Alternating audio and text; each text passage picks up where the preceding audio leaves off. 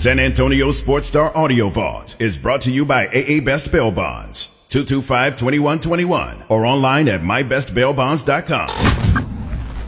This is The Blitz with Joe Reinagle and Jason Minix. San Antonio Sports Star, ESPN 1250 and 103.3 FM. It is The Blitz here on San Antonio Sports Star, ESPN AM 1250 and 103.3 FM. Our AA Best Bail Bonds big game coverage in Los Angeles continues. Brought to you in part by Texas Cheer Liquor, Nearside App, and Southern Recipe Small Batch Pork Rinds. He's Joe Reinagle. I'm Jason Minix. Darren Rovell joining us now with the Action Network Sports Business. You might have remembered him all the days at ESPN, everything. I mean, 15 years. Exactly. Let's see if your mic says. Hey, there you are. Hey. Absolutely. Yeah, 13 years with ESPN, 6 years with CNBC, and been with the Action Network for 3. So much to talk about with you, and so we're going to go all over the place. But let's start with the game. Seems like everybody is talking about Cincinnati and 4.5, and that's making me nervous. I don't think there's any great value with this game. I mean, when you think about the Super Bowl, you're thinking about, where's the money, and it's 50-50 on the money at 4.5. And, bookmakers make bets themselves, right? If you look at any game during the week, sometimes it's 80% of the money on one side and 20% on the other. They don't have to balance it out. But during the Super Bowl, bookmakers like to balance it out a little bit more because there's so much money on the line. And so when it comes to Wednesday or Thursday of a week and a half of having these lines out, it's pretty much refined. It's not going to go through any key number of 3 or 7. Mm-hmm. And so I think there's going to be more people motivated to take the Rams money line or the Bengals money line. Well, it's interesting because I don't know what the line started at. I think it started at 4.5. It started at 3.5, moved to 4.5. So that means more money's on the Rams? Potentially. Sometimes it doesn't exactly work that way. Okay. Yeah. Interesting. Yeah. Well, the money line, because we've had some other people that we've talked to. Yeah. And like Jason said, a lot of people seem to like the Bengals to win the game outright. I think it's a hard game to call. I shouldn't do this because, in general, the Super Bowl, to me, just doesn't have a lot of value. If you look at the total, 48.5, I mean, the average game is like 46. I really don't know if this is going to be 13-3. Yeah. Or there'll be 2 mistakes that will lead to 2 quick scores. That's why I'm going to bet this game live. So I will bet it live. See how it feels. What are you doing, Darren? We live in Texas. We can't do that on our phone. Yeah, I live in New Jersey with a choice of 31 apps. So, so the party's at your house? I mean, we're all coming over. Well, I'll be in Vegas but I'll bet live, and I'll be in Vegas for the game. But yeah, I can't tell you what it's like. I mean, probably 80% of my bets are live, and I am just it is like a quant machine in my house. I go with the unders more than the overs because people say life is too short to bet the unders. If you want to win, do you want to win, or do you want?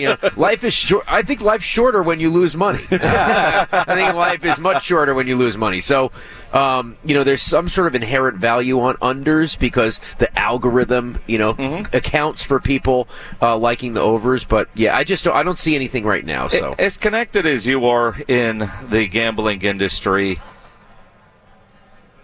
so many states now have legalized 19 mobile. Yeah. Texas isn't one of those yet, and different people that you talk to, so many states like Nevada, Louisiana, Oklahoma spend a lot of money with lobbyists in Texas to make. And what's your deal with convening every other year? Yeah, what is that? It's the hell out of me. You're an elected official.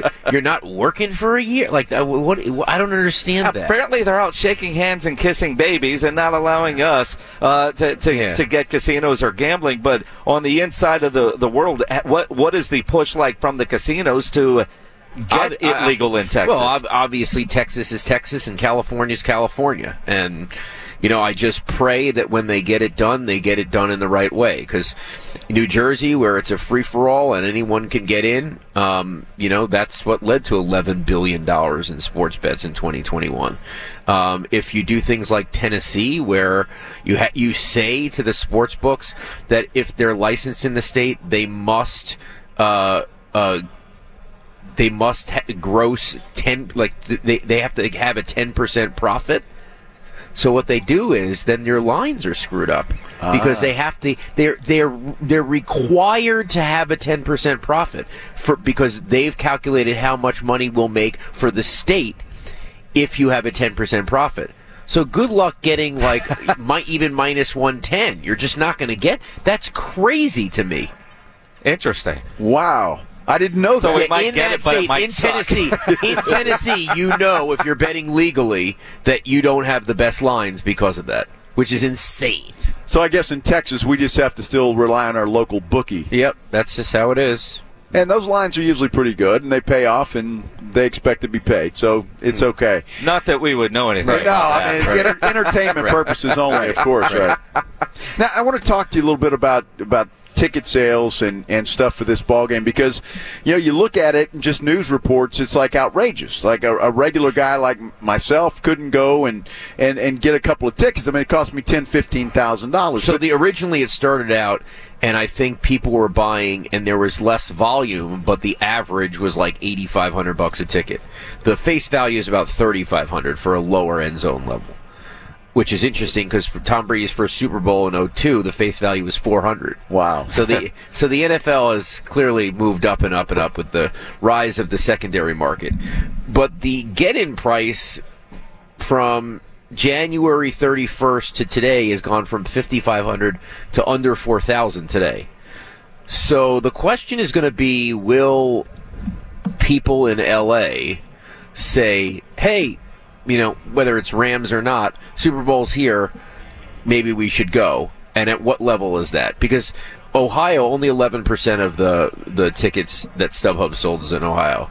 A little bit surprising to me. I thought that number would be higher. But again, I think ticket prices are a little scary. And I mean, you talk about just an ITB ticket in the building. I mean, crap seat, you're near the roof. They're so expensive. And then what's your experience really like? Are you less of a fan if you're in the building or not? And I feel like more and more people are okay watching it at home and saying, you know what? If the Bengals won for the first time in my lifetime, I didn't need to be there. What I and maybe I could buy the TV. Now you could buy 60. You could buy a 60-incher for $600, 4K TV. And it's there, but there's seemingly so many available right now. Eventually, as we get closer, those ticket prices are going to come down. It seems that way. It seems like that's where it's trending. I've got a local ticket broker in San Antonio, Awesome Tickets. John, who owns it, was telling me a story. He's got a customer, goes to the Super Bowl every year, and without a ticket. He will be at the stadium, and either right close to kickoff, you might miss the anthem. When those ticket prices crash, he buys his ticket but then. Sometimes they don't. But sometimes they don't. I was there in 2002 when, because of it was the first game after 9/11, the whole stadium was encased in a fence, so it would take an hour to get in. Those $400 tickets were $100. Wow! Because.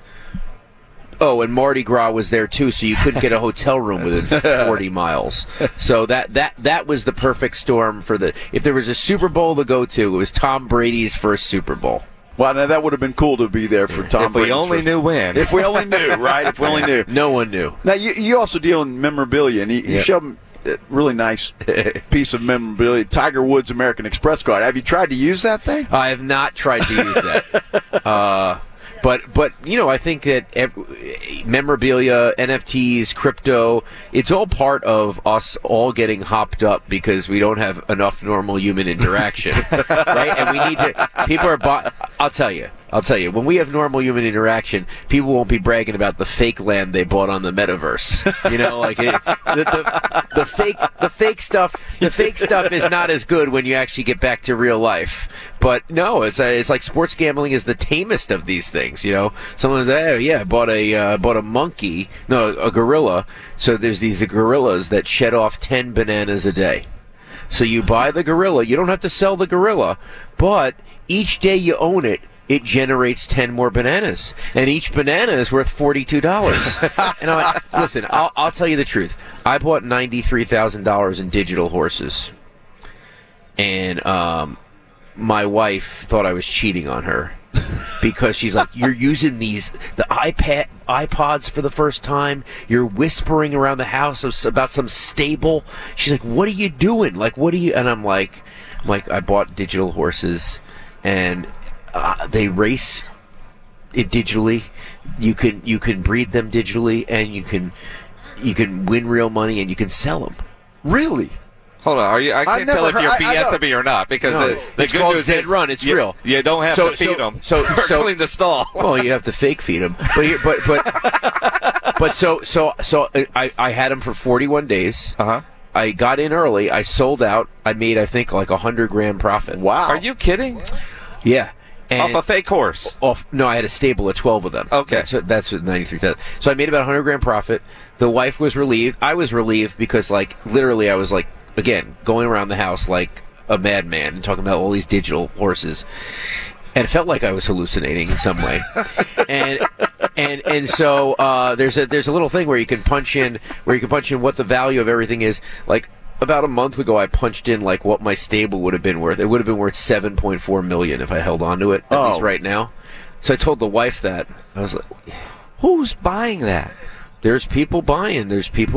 I mean, someone's going to be holding the bag, you know, and at least it wasn't me. But, you know, that's this everything with crypto and NFTs. I mean, again, we're buying digital monkeys. We're buying digital for $200,000-$300,000. That's incredible. So, where do you go to buy digital horses? You go on a computer. You get a MetaMask wallet. I mean, wait, here's the thing. Okay, the people who are in crypto are like, it's so simple. You know? All you have to do is get a MetaMask wallet. Then you copy and paste your wallet. Then you put money into Coinbase. It takes 6 days to get the money through. And you're like, oh, it's so simple.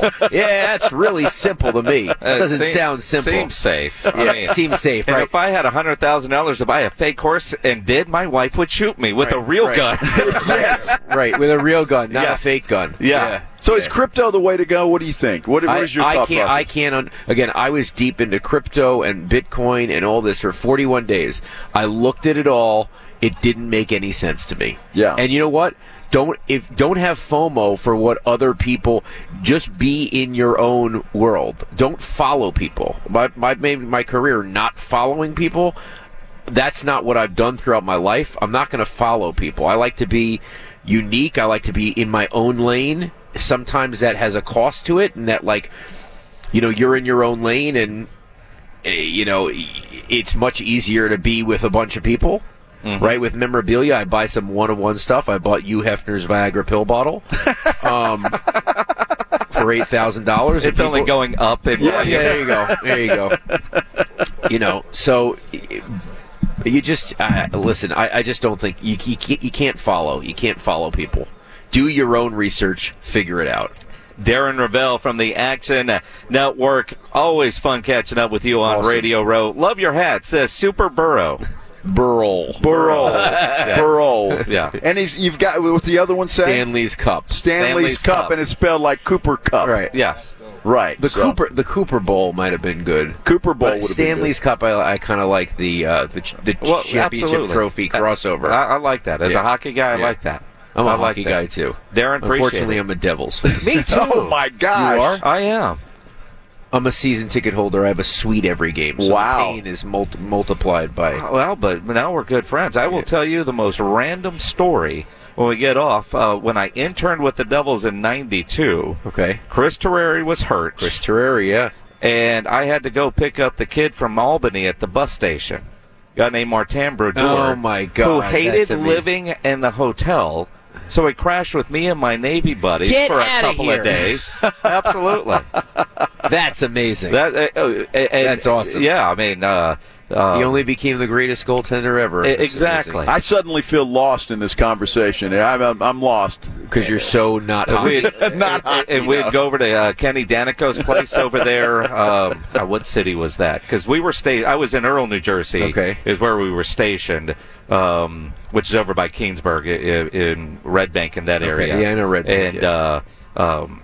And Scott Stevens back in the day, and all those guys. Those are the guys in their very beginning. Absolutely, it was a fun run because we lost to the Rangers in '94 in the Eastern Conference Finals before finally winning it in '95. Yeah, that was good times. Thanks. Nice, Dan. You got it. Yeah, people are like, the hell are they talking about? A Devils fan in San Antonio. Yeah, exactly. How random. Darren, always great catching up with you, man. Our producer's yelling at me. We're way late for the break. Darren Rovell from the Action Network live here on Radio Row in Los Angeles.